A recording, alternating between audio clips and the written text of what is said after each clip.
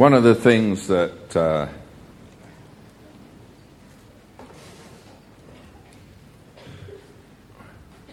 we've been talking about was the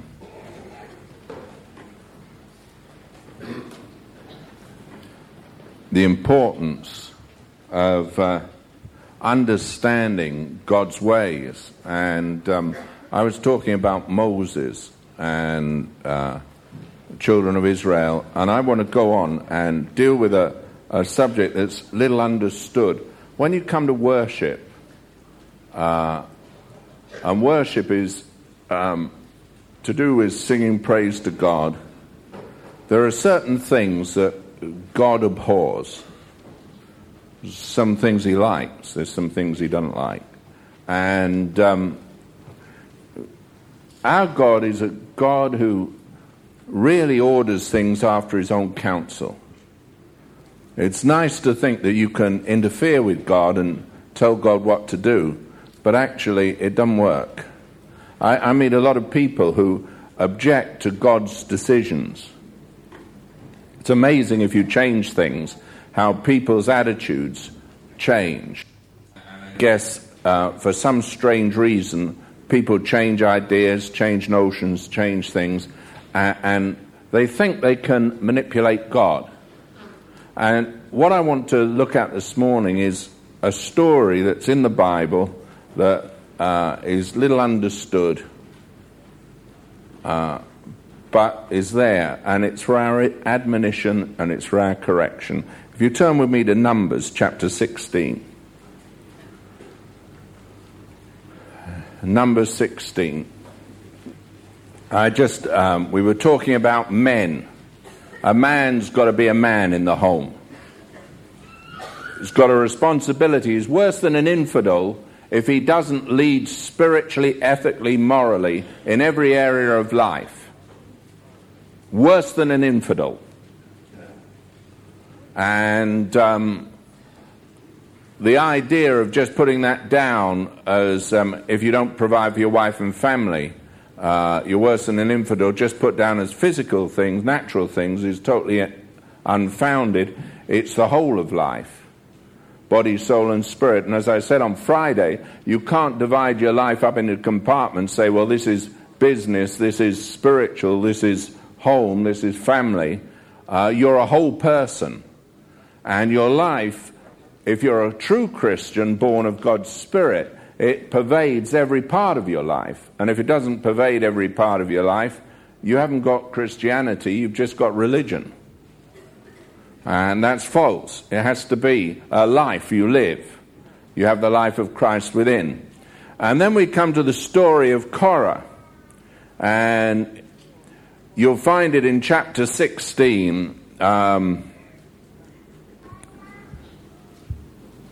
You'll find in verse 2, we'll just briefly set the scene for you. In verse 2, and they rose up before Moses with certain of the children of Israel, 250 princes of the assembly, famous in the congregation, men of renown, and they gathered themselves together against Moses and against Aaron, and said unto them, you take too much upon you, seeing all the congregation are holy, every one of them, and the Lord is among them. Wherefore then lift you up yourselves above the congregation of the Lord. When you get leadership in any area, you always get people that don't like leadership.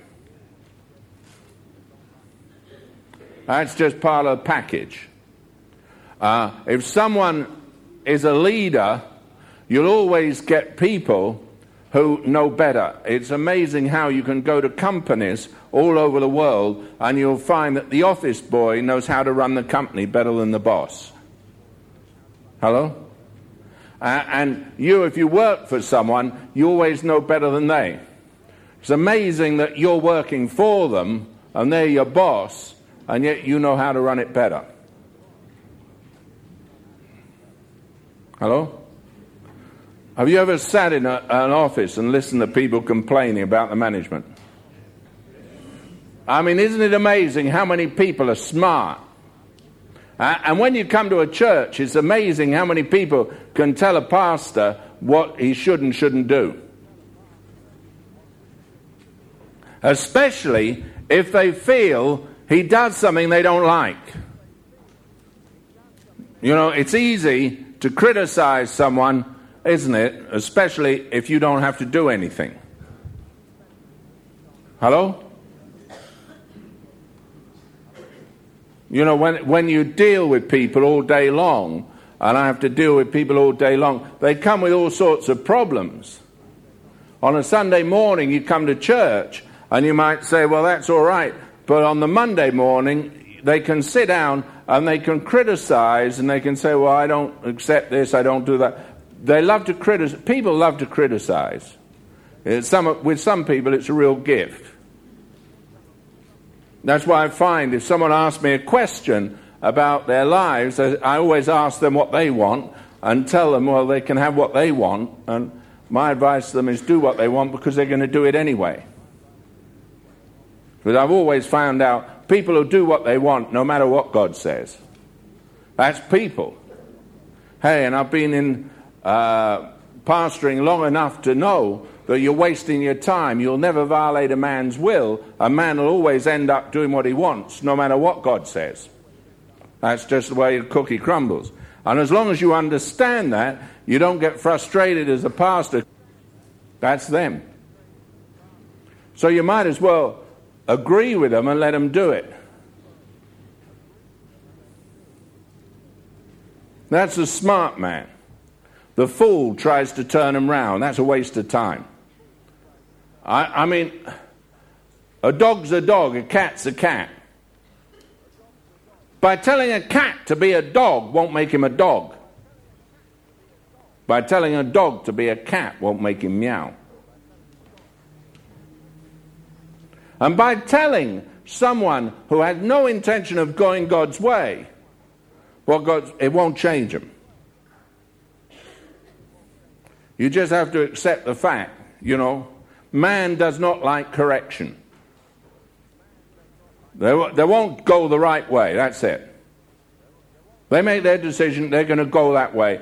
No matter what you do, you won't change them. They can huff and puff and they can say, they really want to go God's way. Just a load of old rubbish. I just want God. You don't want God's way at all. You want your way and you'd like God to bless it. Well, he won't. And so you have a little story here which is lovely. It's called the story of Korah, Abiram, and Dathan and their end. And there are just principles here you might as well look at because they're in the Bible and it's written for your admonition, for your correction, for your help. I don't have, with age I've learned not to be skeptical, but just to understand the way some people are. Thank God there are people who go God's way. Shame is they're so few. Wesley said it would only take 10 men to change the whole nation. 10 men committed to Christ. He couldn't find them.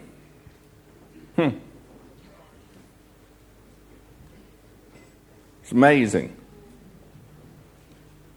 God found Moses and Aaron. They chose to go God's way. Hey, we've just gone through the story where the spies have come back, and they've actually come back. Caleb has come back with a good report with Joshua, and the people have lied and everything's going wrong, and hey, they've taken the advice of that witch, Jethro, and gone into the deceptions, and of course you see the result of Jethro's leadership, because here are the men of renown in the children of Israel, and don't think you can't prove that Jethro was a priest of the Midianites and going wrong, because here you have the prime example of the problem. And I want to look at it today and say, hey, how do you avoid being one of those who ends up in trouble? And there's a lot of the children of Israel perished at this point. And amazingly enough, not all of them, God was prepared to wipe the whole lot out. Say to Moses and Aaron, look, I've had enough of them. Let's start again. But here's Korah. And he rose up before Moses with certain of the children of Israel. You know, it's always amazing how certain people are. They're so certain they're right when they're certainly wrong. 250 princes of the assembly, famous in the congregation, men of renown. And they gathered themselves together against Moses and against Aaron, said unto them, you take too much upon yourselves, seeing all the congregation are holy, every one of them, and the Lord is among them. Wherefore then lift you up yourselves above the congregation of the Lord. Now, have you ever thought about this? Here's Korah making a statement, but who lifted him up to be leader? He lifted himself up. Who lifted up Abiram? Lifted himself up. Who lifted up Dathan? Lifted himself up. And when Moses heard it, he fell upon his face. And he spake unto Korah and unto all his company, saying, even tomorrow the Lord will show you who are his, and who is holy, and will cause him to come near unto him. Even him whom he hath chosen will he cause to come near unto him. This do, take you censers, Korah and all his company, and put fire therein, and put incense in them before the Lord tomorrow. And it shall be that the man whom the Lord doth choose, he shall be holy. You take too much upon you, you sons of Levi. And Moses said unto Korah, hear I pray you, you sons of Levi, seemeth it a small thing unto you that the God of Israel has separated you from the congregation of Israel to bring you near to himself, to do the service of the tabernacle of the Lord, and to stand before the congregation to minister unto them, and he hath brought thee near to him, and all thy brethren, the sons of Levi, with thee. And seek ye the priesthood also, for which cause both thou and all thy company are gathered together against the Lord. And what is Aaron that you murmur against him? And Moses sent to call Dathan and Abiram, the sons of Eliab, which said, we will not come up. Is it a small thing that thou hast brought us up out of the land that floweth with milk and honey, to kill us in the wilderness, except thou make thyself altogether a prince over us? Moreover, thou hast not brought us into the land that floweth with milk and honey, or given us an inheritance of fields and vineyards. Wilt thou put out the eyes of these men? We will not come up. And Moses was very wroth, and said unto the Lord, respect not thou their offering. I have not taken one ass from them, neither have I hurt one of them. Do you notice that there is something about when people get delivered, and they got delivered from Egypt, there was a complaint. Hey, you haven't given us everything. But why were the children of Israel in the wilderness? Anyone? Why? Thank you, Dr. Hayden. Rebellion. In other words, God said you can go in, and they believed evil reports and wouldn't go in. Do you know, it's strongholds of Satan are in the mind. The reason people don't inherit the promises of God are because they don't believe God, and they'll believe an evil report rather than a good report. And so they're here, and poor old Moses is getting blamed for that which was the responsibility of the rebels. 10 spies who turned round and said, the country's evil, full of giants, we'll be overcome, we can't go in. Caleb and Joshua put a good report. Now here they are in rebellion, and who do they blame for the result of their rebellion? They blame the man who's the leader. Hey, He was the one who wanted to encourage them to go in. And they took up stones to stone him. And now they blame him because they haven't gone in. That's amazing, isn't it? In other words, you can have people who have a real experience of God get challenged, but they won't live the life and walk the walk and be what God intends them to be. Therefore, they don't live in the benefits of life. Therefore, they blame the leadership because they've failed to come into what God had ordained they should have because of their rebellion. It wasn't Moses or Aaron that rebelled, it was the people. And yet the people find it convenient to blame Moses and Aaron. It's always good to blame someone for your state, isn't it? Huh? I'm amazed how many people come and they ask advice, and I know when they ask advice, they're not going to take it. For goodness sake. Don't kid yourself. They're going to do what they want to do. Because a heart of rebellion is going to rebel no matter what. Doesn't matter they've come out of Egypt. Doesn't matter God's blessings. Just yonder, they'd rather live with their own way than God's way. Poor. And poor old Moses, he gets upset. Can you imagine? Lord, he says, don't you respect their offering? I haven't taken an ass from them. I haven't hurt one of them. Don't you respect their offering? They can come and they can sing and they can worship before you. Don't you respect it?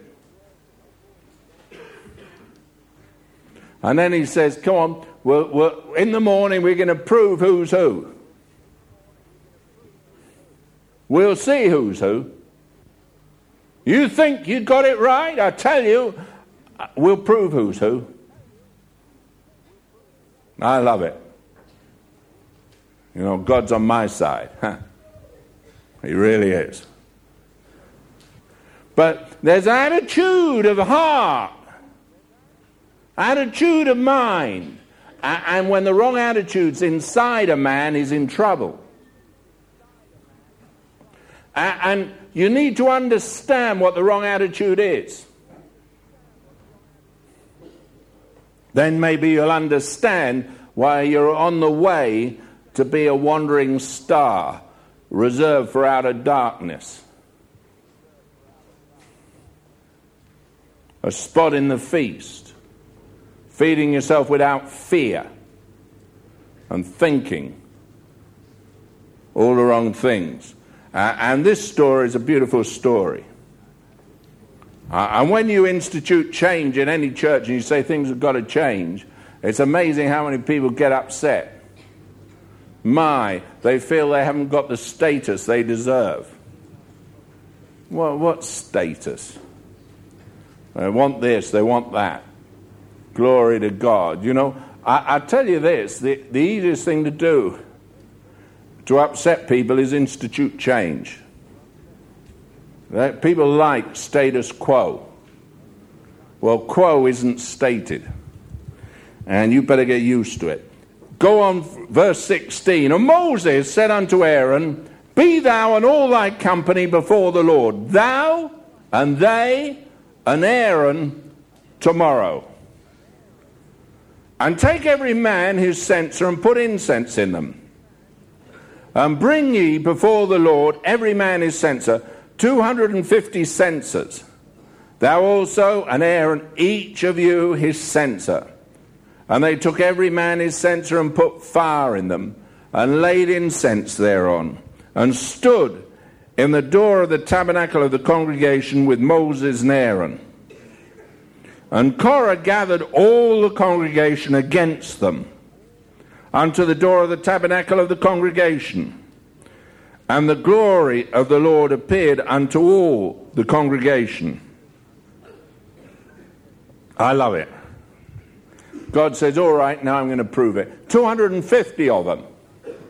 And Dathan and Abiram, you remember, weren't coming up. But here, you've got Korah and 250 of princes, renowned men, coming up with their censers. Now, there's certain things you better understand about the censers. First of all, to be in the priesthood as a Levite, you needed a golden censer. You couldn't come before the Lord without a golden censer, with incense in it, and the incense was strictly made of 4 things. And therefore, the people that were going to come up to offer with their censers, they had used the gold to make a golden calf. So all they had was brass. They didn't have golden censers. You'll find that later on in this chapter. They had brazen ones, and they ended up on the brazen altar. The second thing is, you could not come before the Lord with strange fire. You had to take the fire, a coal, from out of the brazen altar. They didn't do that, the princes. They didn't have access to it. Aaron did. Aaron had a golden censer. These men of renown who had followed Jethro's principle only had brazen censers. So they had strange fire and strange incense. They hadn't got the priestly incense. They weren't of the tribe of Aaron. So the smell of the incense and the brazen censer. Now, what is the difference between that? Let me tell you what the difference is. Brass speaks of judgment. The brazen altar was where sin was dealt with. It's amazing how many people sit in judgment. Gold speaks of purity and holiness and divinity. And so Aaron had a golden censer, and he had the incense, and he had the fire from the brazen altar, and the rest that came had brass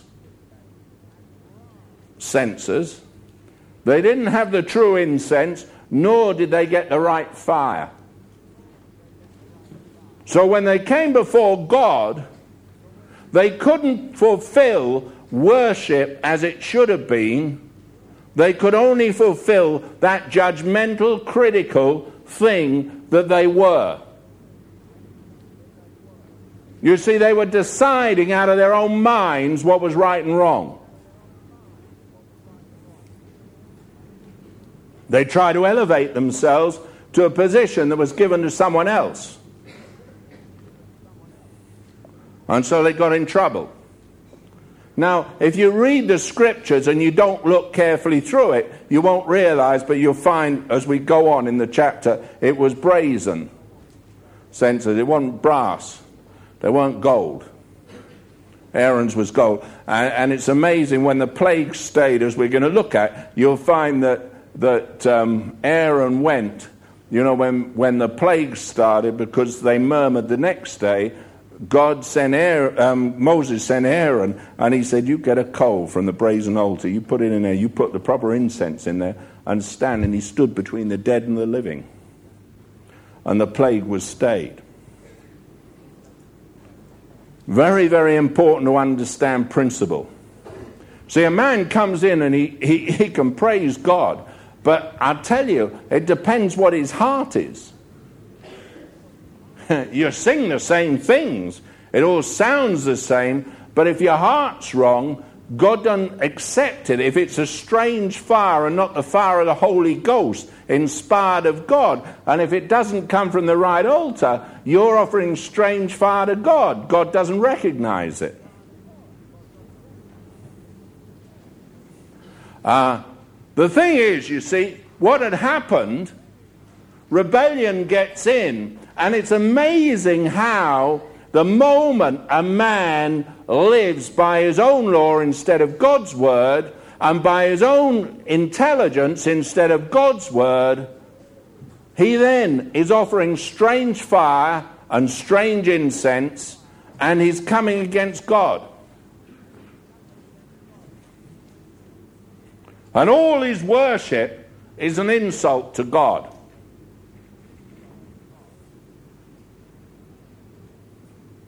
You can't rebel against the living God and come before him and pretend it's all right. That's why compromise in the church of God is a no-no. There are things that God says, thus shalt thou do, and if you don't do it, you're in trouble. And God raises up men to tell you. And if you don't accept what they say, then you're in trouble. And of course the answer is, well, who made you a ruler?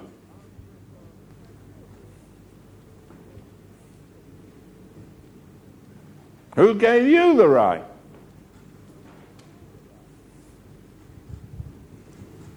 Well, God certainly didn't give it to Korah.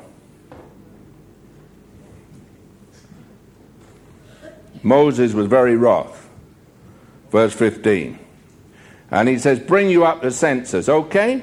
And verse 20, verse 19, Korah gathered all the congregation against them. Do you know, it's amazing when one man gets bitter, how he'll end up gathering people around him. I always tell people, watch out, a man that gathers unto himself. That's why a charismatic person is a dangerous person. When I say charismatic, I mean a person with personality who draws people to himself. God forbade honey in every sacrifice, natural sweetness. Watch out for the man who's kind of very, very drawing to themselves, charismatic personality. Very affable, likable, always smiling, joking. Watch out. He's not the person you need to be near.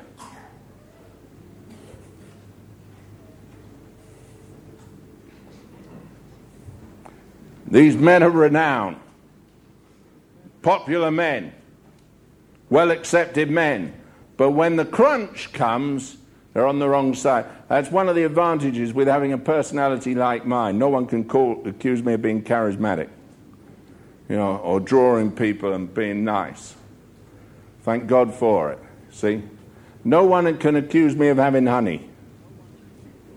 No one can, and that's good. Someone who's dying of cancer doesn't need a doctor to tell him it's okay. He needs a doctor to tell him, we've got to take the knife, we've got to do radical surgery, we've got to get chemotherapy going, we've got to get radiotherapy going. If you're going to survive this, you're going to have a radical whatever.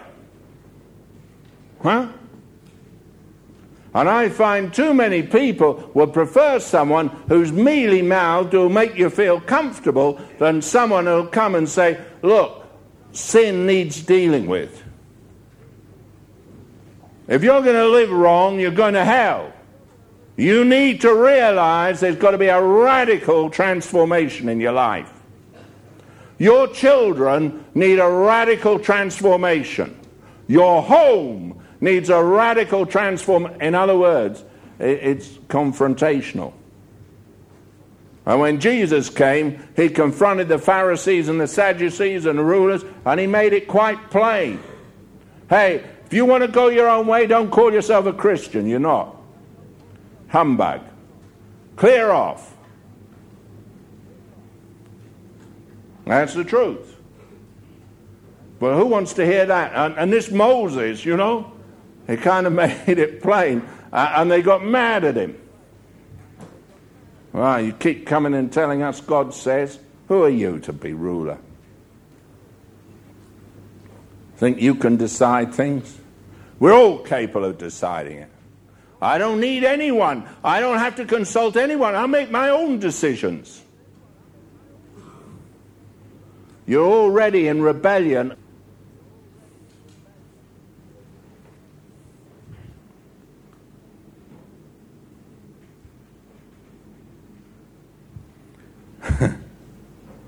And the Lord spake, verse 20, the Lord spake unto Moses and unto Aaron, saying, separate yourselves from among this congregation, that I may consume them in a moment.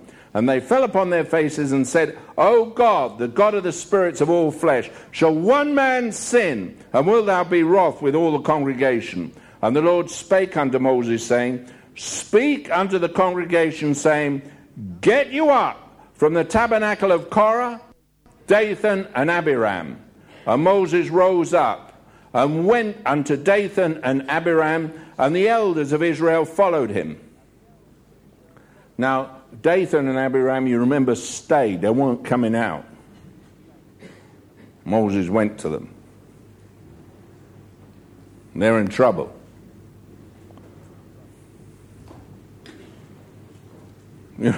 One man caused a lot of problems.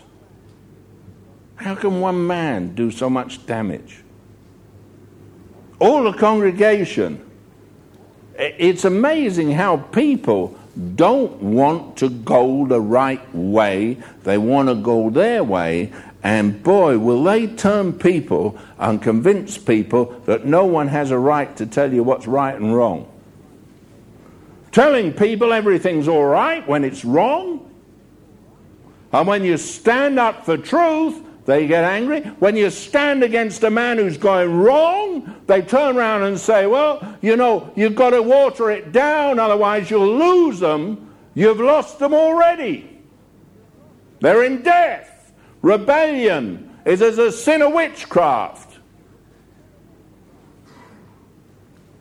says God. So easy, but it can sound so right.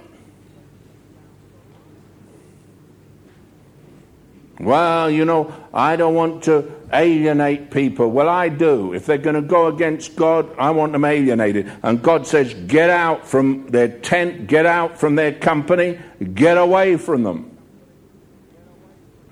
Is that right? You know, watch out. When someone does that, you get away from them, because they're at death's door.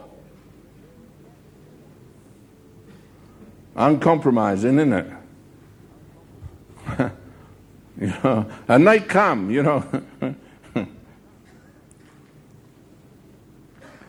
And so they get up from the tabernacle of Korah, Dathan and Abiram on every side. And Dathan and Abiram came out. See?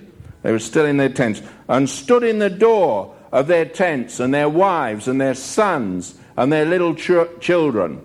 And Moses said, hereby you shall know that the Lord has sent me to do all these works, for I have not done them of mine own mind.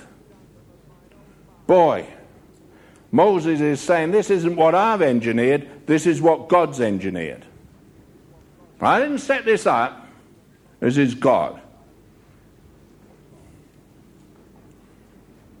If these men die the common death of all men, or if they be visited after the visitation of all men, then the Lord hath not sent me. But if the Lord make a new thing, and the earth open her mouth and swallow them up with all that appertain unto them, and they go down quick into the pit, then you shall understand that these men have provoked the Lord. And it came to pass, as he had made an end of speaking all these words, that the ground clave asunder that was under them, and the earth opened her mouth and swallowed them up, and their houses, and all the men that appertained unto Korah, and all their goods, they and all that appertained to them went down alive into the pit, and the earth closed upon them, and they perished from among the congregation. And all Israel that were round about fled at the cry of them, for they said, lest the earth swallow us up also.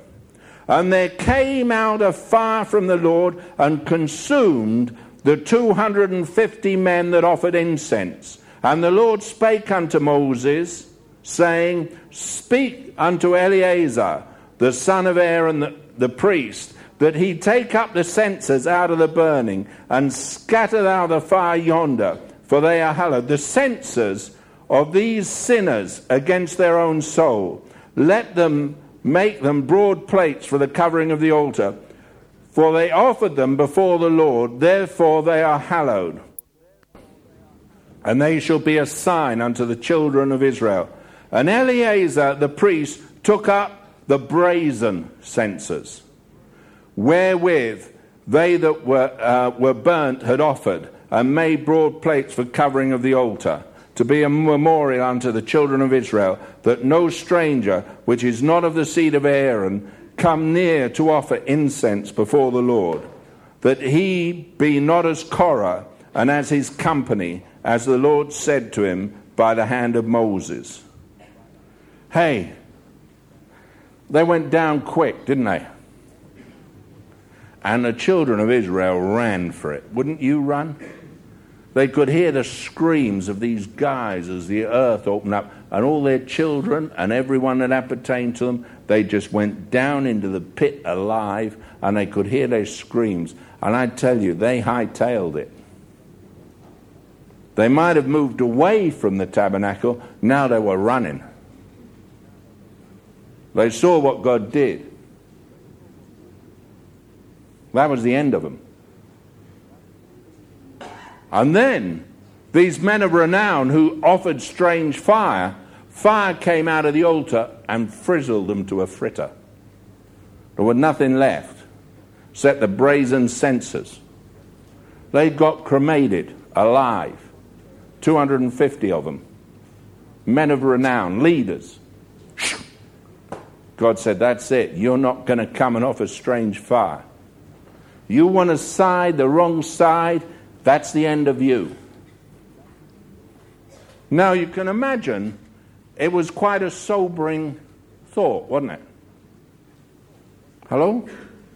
I mean, if you'd run and fled and you watch tents with families, children, wives, everything going down to the pit and hear their screams as they go and you're running from it, I mean, it would stick in your memory, wouldn't it?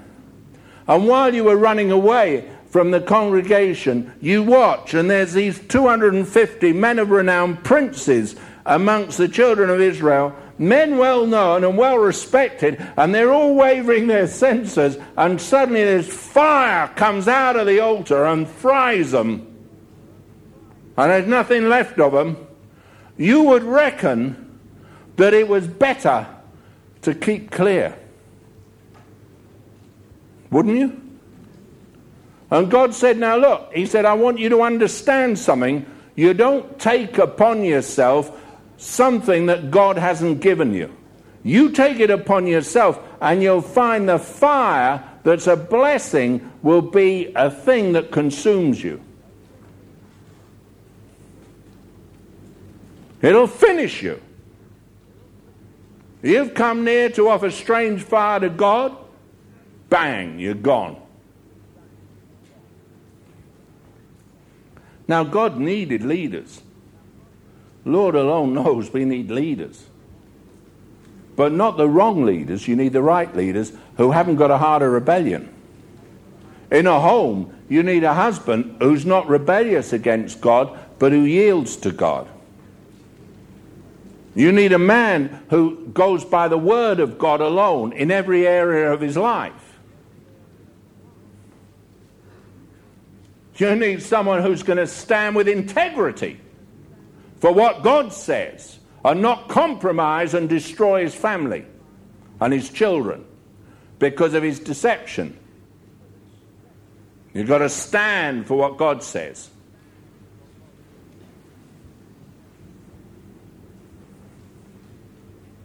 That's the way it is. It's amazing the story goes on. You think, well, that should be enough to frighten them spitless. They should all be saying, hey, this God we've come to deal with, but not so. The next day, what happens?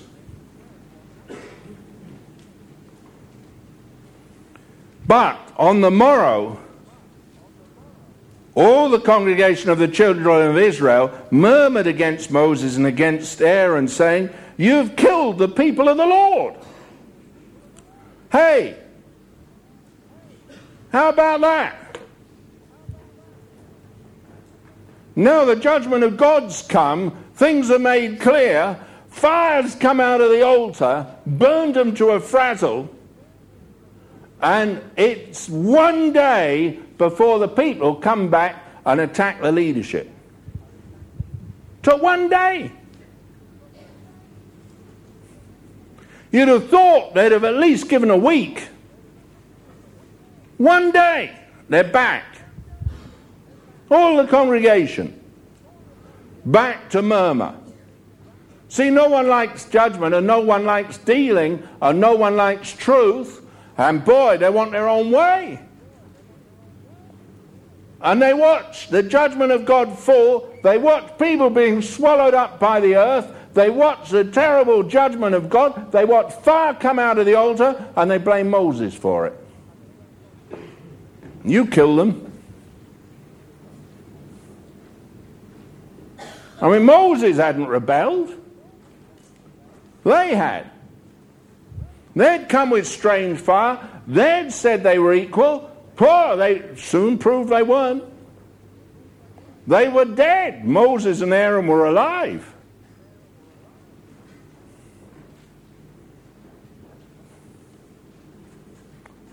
And one day, the next day, people are back moaning. I'm amazed how people will always moan. One day, and they're back. You tell them the truth, and the next day they're back in their old pit. And this is the whole congregation. They fled. When they heard the screams of Korah and Abiram and Dathan and Abiram's household, they ran. When they watched the fire come out and consume all the renowned men of Israel, the leaders, they ran. And that fear lasted one day.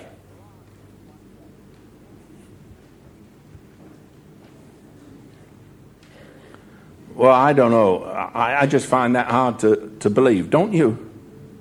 I mean, isn't that incredible? One day. You'd think at least a week. Well, maybe 2 days. I mean, you know, if you'd seen that, wouldn't you have thought, hey, but you know, these are the people that saw all the host of Israel perish in the Red Sea and denied God. These are the people that saw the miracles that delivered them out of Egypt and denied God. These are the people that saw God move with a mighty hand and denied God. These are the people that saw the mountaintop with thunder and lightning and with a fiery pillar. These are the people that knew God's dealings and God's deliverance, and yet they rebelled.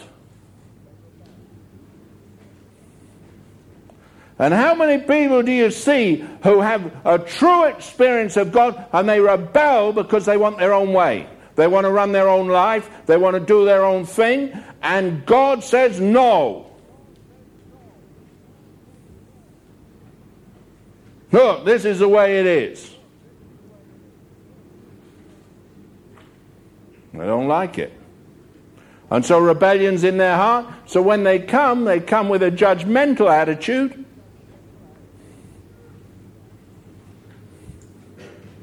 Brazen censer, false incense. They're not submitted to Christ. They come to praise God, but their heart is critical. And God looks at it and says, okay, I got your measure. Our God's smart. You know, he weighs things up. He knows where you're coming from. That's why Jude says, you know, foaming out their own shame. Do you remember it? Friday?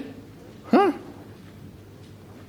Wandering stars, full of bitterness. One day and they're back. Whole congregation. And I'll tell you what, Moses and Aaron had fallen on their faces and said, God, don't finish them off. These people were grateful for the intervention of Moses and Aaron. The only reason they're still alive is Moses and Aaron had pleaded.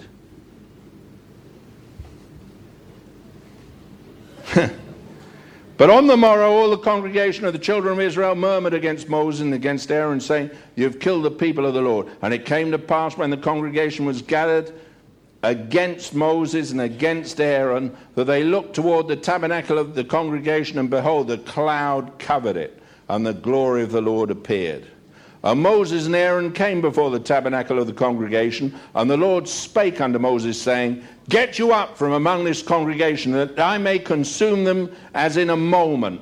And they fell upon their faces. And Moses said unto Aaron, take a censer and put fire therein from off the altar, and put on incense, and go quickly unto the congregation, and make an atonement for them. For there is wrath gone out from the Lord, the plague is begun. And Aaron took, as Moses commanded, and ran into the midst of the congregation, and behold, the plague was begun among the people, and he put on incense, and made an atonement for the people, and he stood between the dead and the living. And the plague was stayed. Now they that died in the plague were 14,700, beside them that died about the matter of Korah. And Aaron returned unto Moses unto the door of the tabernacle of congregation, and the plague was stayed. Whew. I mean, quite a death rate, isn't there? Huh? You know, spiritual death comes on people. You say, well, that's old covenant. Yeah, but the principles of God and spiritual principles are the same. They don't change. God's God.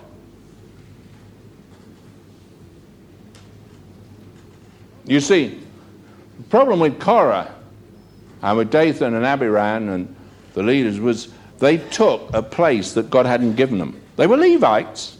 They were the tribe of Levi. But they were only saved to do certain things. And they wanted to be what they weren't.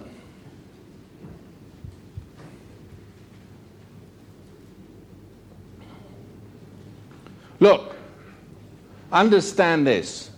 You can come to church, but your actions will never change your nature. You can do all the right things, but it won't change you. What you have to do, you have to understand that you have to have your nature change, and then your actions will spring right. You've got to get rebellion out of your heart, and then things flow right. But you can't worship from a wrong heart. You can't live in the life of God with a wrong attitude. Bitterness and root of bitterness springing up defiles many. It sprung up in Korah and it defiled the whole congregation.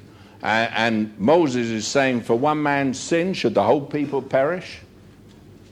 Imagine a root of bitterness springs up in him. Hey, he couldn't be what he wanted to be. I tell you, I'm amazed how many people get upset because they feel they're not recognized and don't get the position they want and aren't respected for what they are, and why's this, and I'm this, and I'm that. Hey, and inside themselves, it's rebellion against God. God makes you what you are. Matthew's gospel makes it quite plain.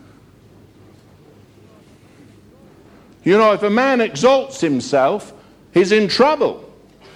If you abase yourself, God will exalt you in due time. But make sure it's God who exalts you and not you who try and grab a position that God never gave you.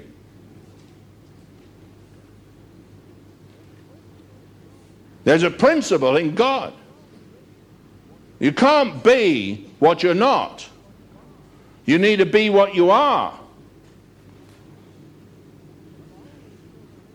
And the whole of the children of Israel had to learn a lesson. Well, you say, it says in 1 Corinthians 12, well, we all have gifts. God gives to every man. Sure he does. But he doesn't give position.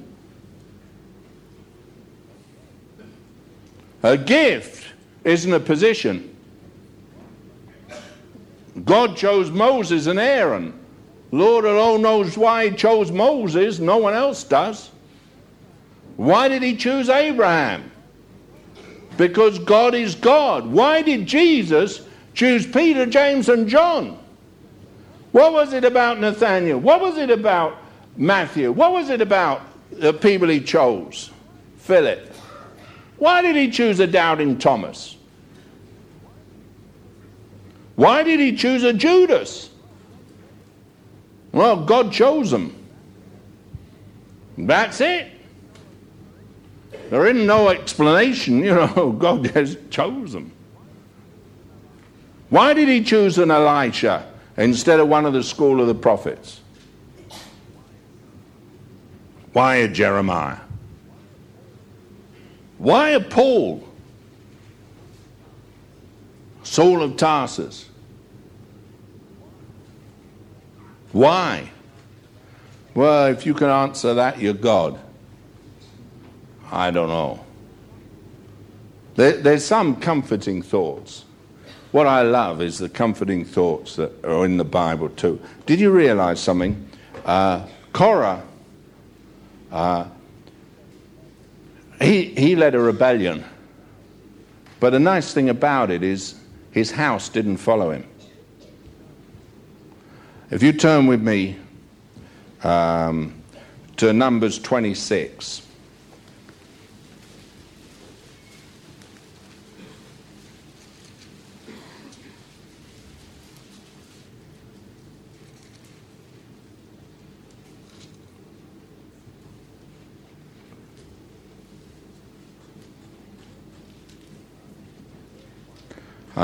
And verse 1, and it came to pass after the plague that the Lord spake unto Moses and unto Eleazar, the sons of Aaron, of the priests, saying, take the sum of all the congregation of the children of Israel from 20 years old and upwards, throughout their father's house, all that are able to go to war in Israel. Verse 9, and the sons of Eliab, Nemuel and Dathan and Abiram. This is that Dathan and Abiram which were famous in the congregation, who strove against Moses and against Aaron in the company of Korah, when they strove against the Lord. And the earth opened her mouth and swallowed them up, together with Korah, when that company died. What time the fire devoured 250 men, and they became a sign. Notwithstanding, the children of Korah died not. And you'll find, it's beautiful to find, that the people who wrote the psalm that said that they desired the courts of the Lord and would rather dwell in the courts of the Lord were the sons of Korah. And so God spared the right people. You'll find the descendants of Korah, his sons never died. He came out and he went and stood with Abiram and Dathan, and he went down into the pit, but his family didn't go. You always want to notice that. It's in the Bible.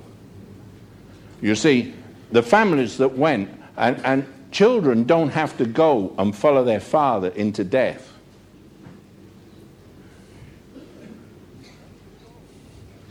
They didn't go in the rebellion. Just interesting.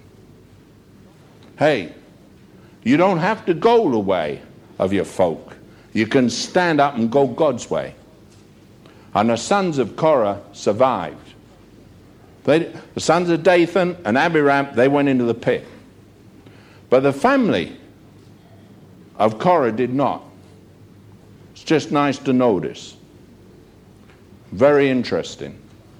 And if you look in the Psalms, you'll find the descendants, they're there in the Psalms.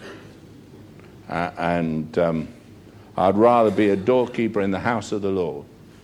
That's them. They understood the principle. It's better to be a doorkeeper than to desire a high place and end up frizzled. All right? So don't always think that the whole family needs to be destroyed because of a father. It's likely they will. But thank God there were those that didn't. Just interesting. If you like interesting things. You know, God is faithful. Always is, always will be. Back in Numbers 16.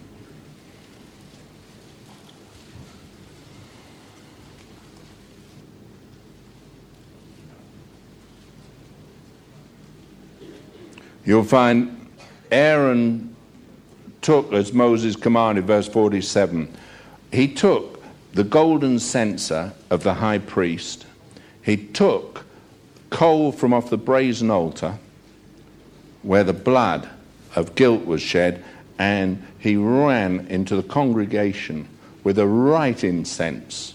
And the right incense was made up of the right contents. And he stood between the living and the dead, and the plague was stayed. You know, our God calls people, and they minister life. Jesus came to give us life, and life more abundant. You end up one side or the other.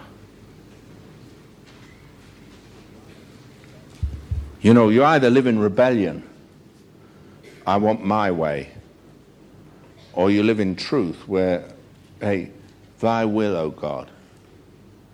You know, when Jesus taught the disciples to pray, he said, when you pray, say this, Our Father which art in heaven, hallowed be thy name, thy kingdom come. What? Thy will be done where?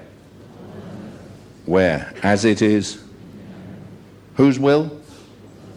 Who's going to do God's will? You and me. If God's our Father, he's saying, come on, there's only one will we should be fulfilling, it's his will.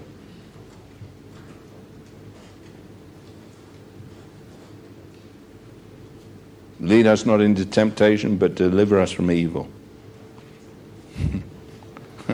You know, I tell you, the only way to keep out of evil is to do God's will. You've got to be actively doing God's will. I want to go God's way. I want to serve the living God. Hey, I want to find out what God's will is. It's not what I want. Don't think. Some people, they divide their life into compartments. There's that compartment which is the life where it's their family. Then there's a compartment where their life is business. And then there's a compartment where their life is church. And then there's a compartment where their life is school. And they say, well, you can't kind of put a blanket over all of it. Oh, can't you? You see, there are no compartments in God. I've come to do thy will, O God. I've come to live for you. All that I have and I am is yours. I'm a Christian. I belong to you. It's not a matter of choosing what's right and wrong in my eyes. It's what does God say? That's it. I come to live for you. And that's the choice you have. Either you're like Korah and Abiram and Dathan and the congregation who all decided we'll do what we want. No one's going to tell us. Moses, you've no right to tell us. What right has a preacher got to preach and tell you it's wrong? Why? He's high-handed. Who does he think he is? Why? He's called of God to speak the word of God. And if there's anything high-handed, let me tell you, God led them out with a high hand, a mighty power. It's the only way to get out of Egypt.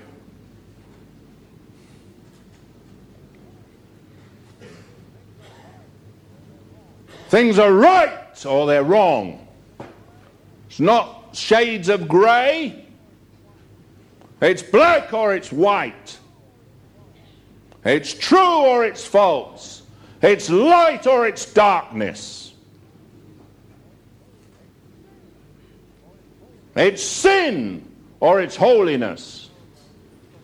It's not, oh, well, you've got to understand people. Rubbish, I don't understand it at all. And God didn't seem too understanding with Nathan and Korah and Dathan and Abiram. He just, and the congregation, 14,000 of them, 14,700, bang, gone.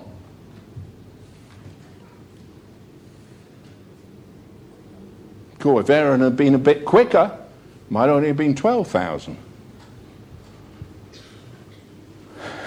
He stood between the living and the dead. They were going down like nine pins. Aaron ran in the middle and waving his censer and making atonement before God.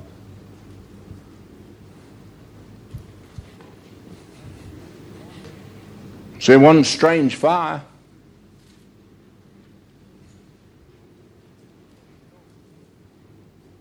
You know, we're not playing at life.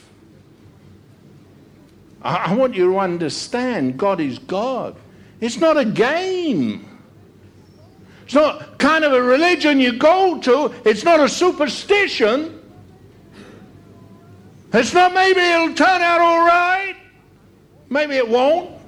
I mean, what we're looking at is something that is clear before God, isn't it?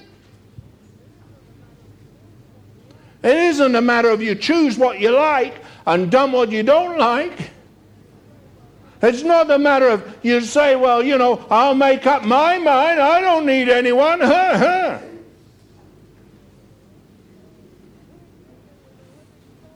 We're dealing with the living God of heaven. We're coming to tell people there's a God who heals, a God who delivers, a miracle-working God who's able to deliver to the uttermost. We're telling people there's a God who's a consuming fire. We're telling people there's a God who loves you. He bled and died on Calvary's tree to redeem you. He took your sin and my sin into his own body on the tree. He paid the price. You don't have to perish. But you've been bought with a price. You are not your own. God commands all men everywhere to do what? Repent. That means you turn round and you go the right way.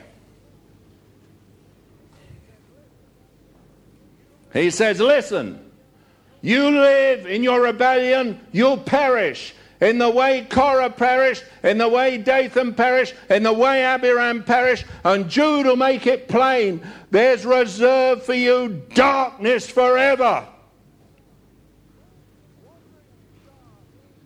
Wandering star, foaming out your shame. You'll never be different. You repent. You turn. You realize you cannot defy the living God. You're not playing a game, negotiating with someone and reasoning with someone. You're facing the living God. The God who sent his Son to redeem you. The God who so loved the world that he gave his only begotten Son. That he bled and died for you. You haven't a right to play with this. It's not a matter of choice. I'll choose what I want to do. It's a matter of command. God commands all men everywhere, repent. Say, well, I don't agree. Fool. There's only one way to go. It's called the right way. One Lord, one faith, one baptism. One way. And you warn people, and the very next day they're back in their old thing. Have you noticed sometimes people will turn for a day. You challenge them, confront them, they'll turn, but you give them a little while talking to the wrong people and they're back in their old thing.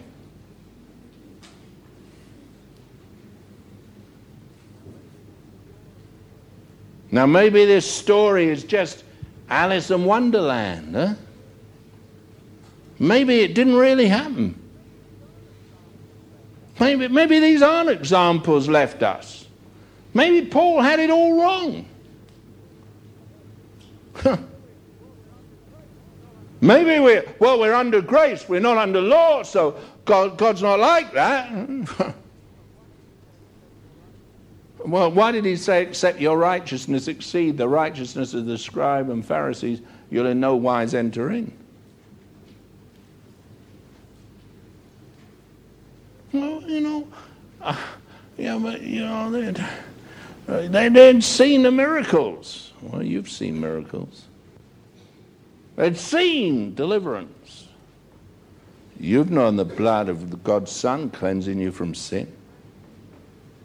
They'd seen the transform. Oh, yeah. So have you. Why'd you turn back as a dog to its vomit and a pig to its filth?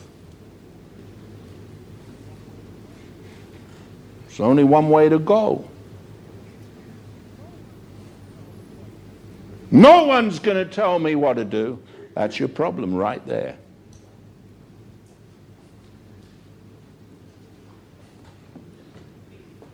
You know, it's strange. God said, how shall they hear without a preacher? Boy, why doesn't God just speak from heaven? Because he sends a preacher.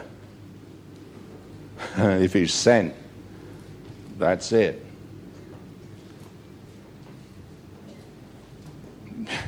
I mean, you know, is this a game? Is this a game? Well, is it? With whom do we deal? Don't we deal with the living God? It's a fearful thing to fall into the hands of the living God. Do you know, what worries me is the presumption and the lack of fear. What worries me is people just think God's playing. This is just, you know, church politics. For goodness sake. People get offended because they can't have what they want. Why we deal with the God of heaven? Korah didn't understand that. He said to Moses, well, Moses, you know, you might have done all those miracles to get us out of Egypt, but who made you better than us? I mean, all the elders of Israel should have gone in with Moses and Aaron. Do you remember? Hello? Do you remember what we looked at? None of them went in. They waited outside the door to complain. They haven't changed much when they get out of Egypt and they get in the wilderness. They're still complaining. You know what I find? The people that you try and help the most are the biggest complainers. The more you help someone, the more they'll kick you. That's just the way it is. There's a mystery. Nothing more mysterious than people. Don't you come and play games with God. I watch people who are in total rebellion against God, and they come and they sit like spots in the feast. They feed themselves without fear, and they pretend they're all right, and they're laughing and joking around with people in the church. Hey, get yourself away from them. Don't get involved in their house. Don't get involved in them. Because I tell you, the judgment of God's not far from them. Don't get yourself. A root of bitterness spring up will defile many. Don't get yourself defiled. 14,700 people didn't learn the lesson. They went, and the next day the whole congregation went back to complain, and boy, the plague came. Keep out of it. Smarten up. If a root of bitterness springs up, don't let it defile you. Well, I don't want any of it. Someone wants to live that way, let them go that way. But as for me and my house, we'll serve the Lord. Amen? Amen? It's good that Korah's children, his sons, didn't all go down the pit, isn't it? His sons had smart enough. Dad, you might go against Moses, we're not. Goodbye. And they heard him scream as he went down live into the pit. I'm not going your way. So you can live right. What a story. That's why I love my Bible. You know, it's obvious if you read it. I just explained it. That's all. But it's just nice. I love my Bible. You know, it really does apply today, doesn't it? I mean, people today make the same silly mistakes, don't they? How many people are so smart, they always know better than the anointed man? They do. I know. I'm amazed how many people, they know the truth better than I do. Why? They can tell me what to preach and not preach. They can tell me what's right and wrong. They don't like it.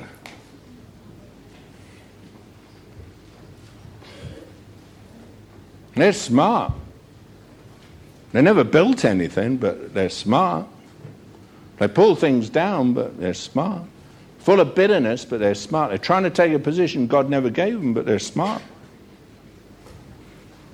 Why? They can become men of renown. They can become ever so spiritual.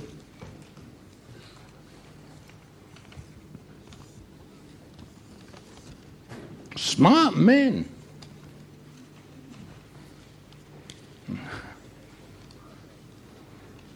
They oppose themselves, Paul says. Silly. Silly thing to do, isn't it? Only one way to go. You've got to go God's way. Thy will be done on earth as it is in heaven.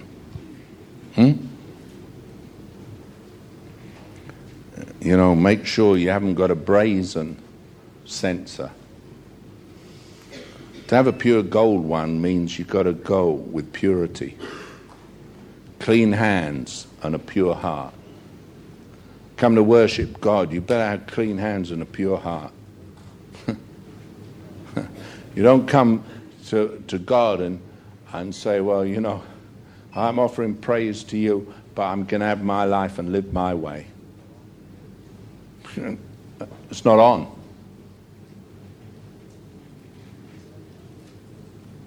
See, the brazen censer speaks of judgment, your judgment, man's judgment, not God's. God's word is true.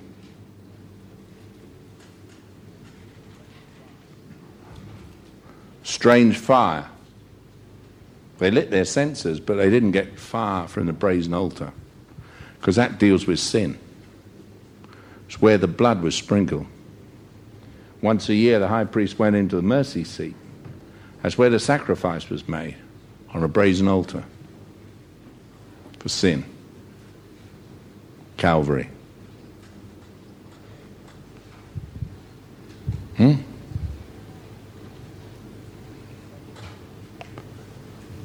It's a lovely story, isn't it?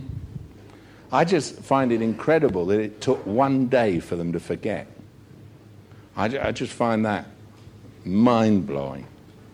I mean, if you'd seen people, the ground swallowing them up, you'd seen fire just rage out and consume 250 people and just incinerate them before your eyes. Do you think it would take you one day to forget?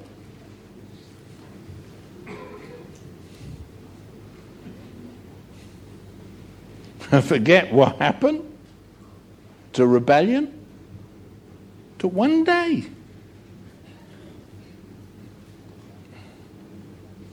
They all come back and they blame Moses for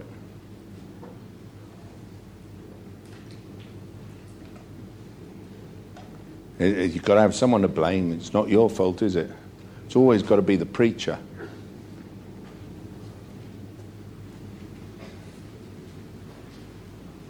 God, he don't treat me right.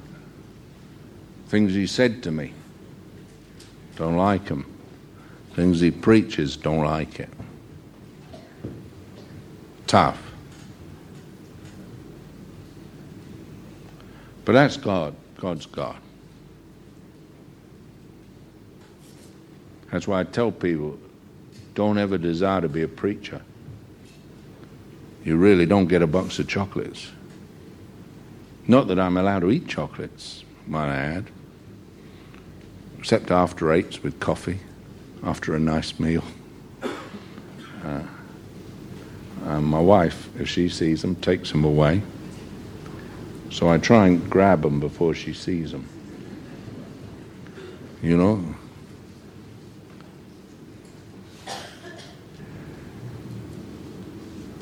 God is God. Hey, we deal with the God of heaven. There's a God in heaven. We're on earth. You really got to get serious. Really got to realize God put me here for a purpose. My purpose is to glorify Him, to do His will. My purpose isn't to live for myself. It's to live for Him. But there's an order that God put on the earth. And if I try and be what God hasn't made me, I'm in dead trouble. And rebellion is as a sin of witchcraft. How easy it gets into a human heart. How easy it is to want to go your own way. All we like sheep have gone astray. We've turned every one to his own way. And the Lord hath laid on him the iniquity of us all. That's why Jesus came. Deal with sin. Little thing to go your own way.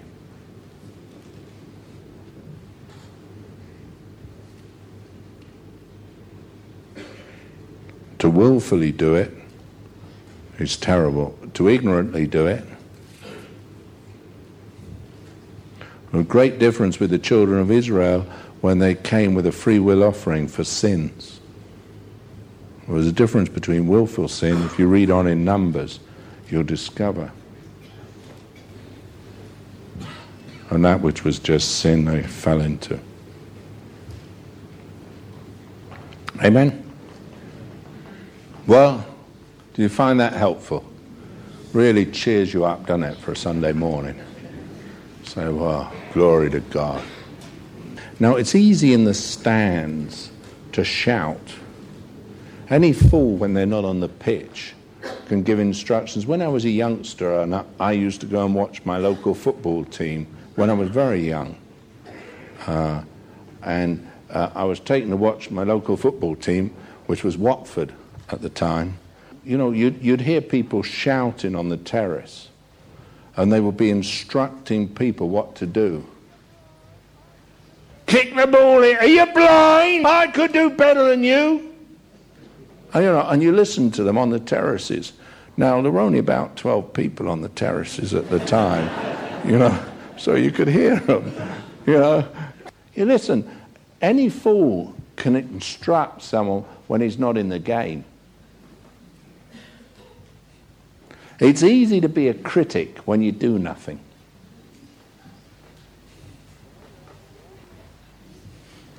But when you're actually out there, in a cut and thrust of a game, you watch it, and you're part of a team and you're fighting. I tell you what, different from shouting from the stands, isn't it?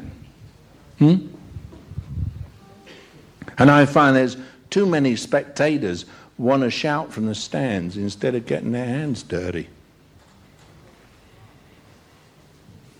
They're so smart.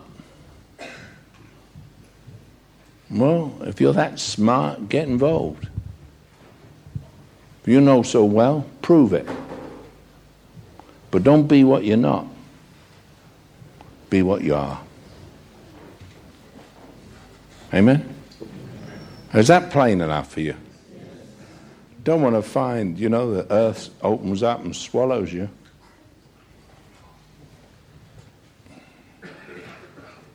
Terrible. You find you're gone. Read Jude again, where it says, spots they are in the feast.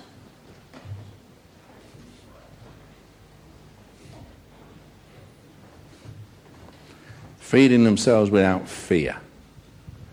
That's how Korah was, till the moment came. Do you know why some people God exalts them and other people he puts them down? Pride. There are some people who will never ever be anything in God because their ego gets in the way. That's why they're never given position. God won't give them position. They think they're well equipped. Other people compromise. Don't like it.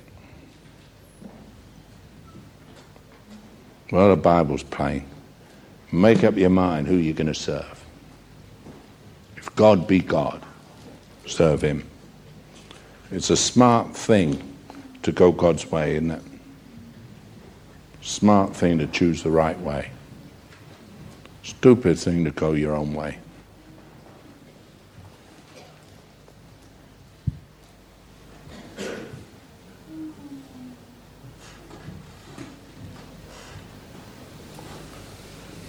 God is God. Let's pray.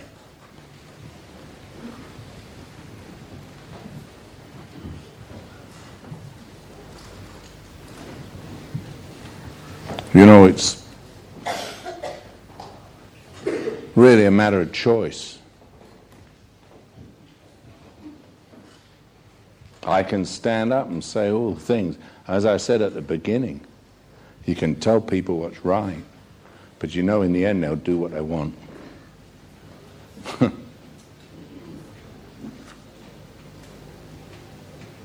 Sometimes I think, oh God, what's the point?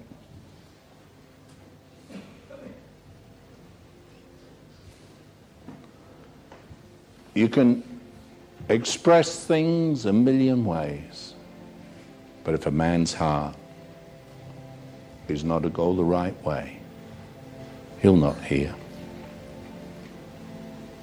How often Jesus said, he that hath ears to hear, let him hear. And he looked at Pharisees and Sadducees and said, hearing you won't hear. Seeing you won't see. What was wrong? They weren't going to yield. They were going to have their own way no matter what. They were going to insist they're right. Sheer folly. The fool says in his heart there's no God.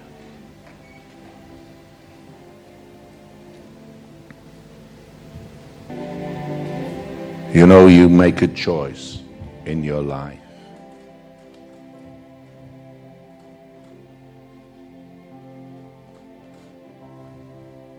You make a choice, you say, well,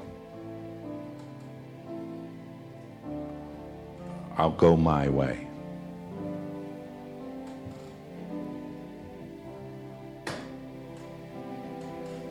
Or you can make a choice and say, hey, there's only one way I want to go, it's God's way. I want to do his will. I want to please him. Father, I just pray for each one here. Lord, I pray in your grace and your love. You'll take the words that have been spoken and you'll reach into the heart. Lord, you search the hidden recesses of a soul. You know what goes on. You see all things. You know the motives. And you alone can change a heart. Lord Jesus, I just pray you'll take the words, quicken them by your Spirit, turn lives around, cause them to go your way. In your grace and your mercy, Lord, reach inside. Oh, Master, don't let us be like a Korah, an Abiram or Dathan. Don't let us be a murmuring people. Let us be a willing people in the day of your power. Let us be a people that say, Lord, I want to be what you want me to be. Lord, let us abase ourselves before you, that you might exalt us. Deal with the pride and the ego. And Lord, let us be submissive to you, King of Kings, Lord of Lords. Lord, I pray you'll make each one of us true servants of the living God. Lord, change the very attitudes within. Transform the hearts and the minds. Reach inside, Master, in your grace and your love. Make us those that please and delight your heart. Lord, save us, I pray, in Jesus' name. Amen. You know, it's really a matter of choice who you serve.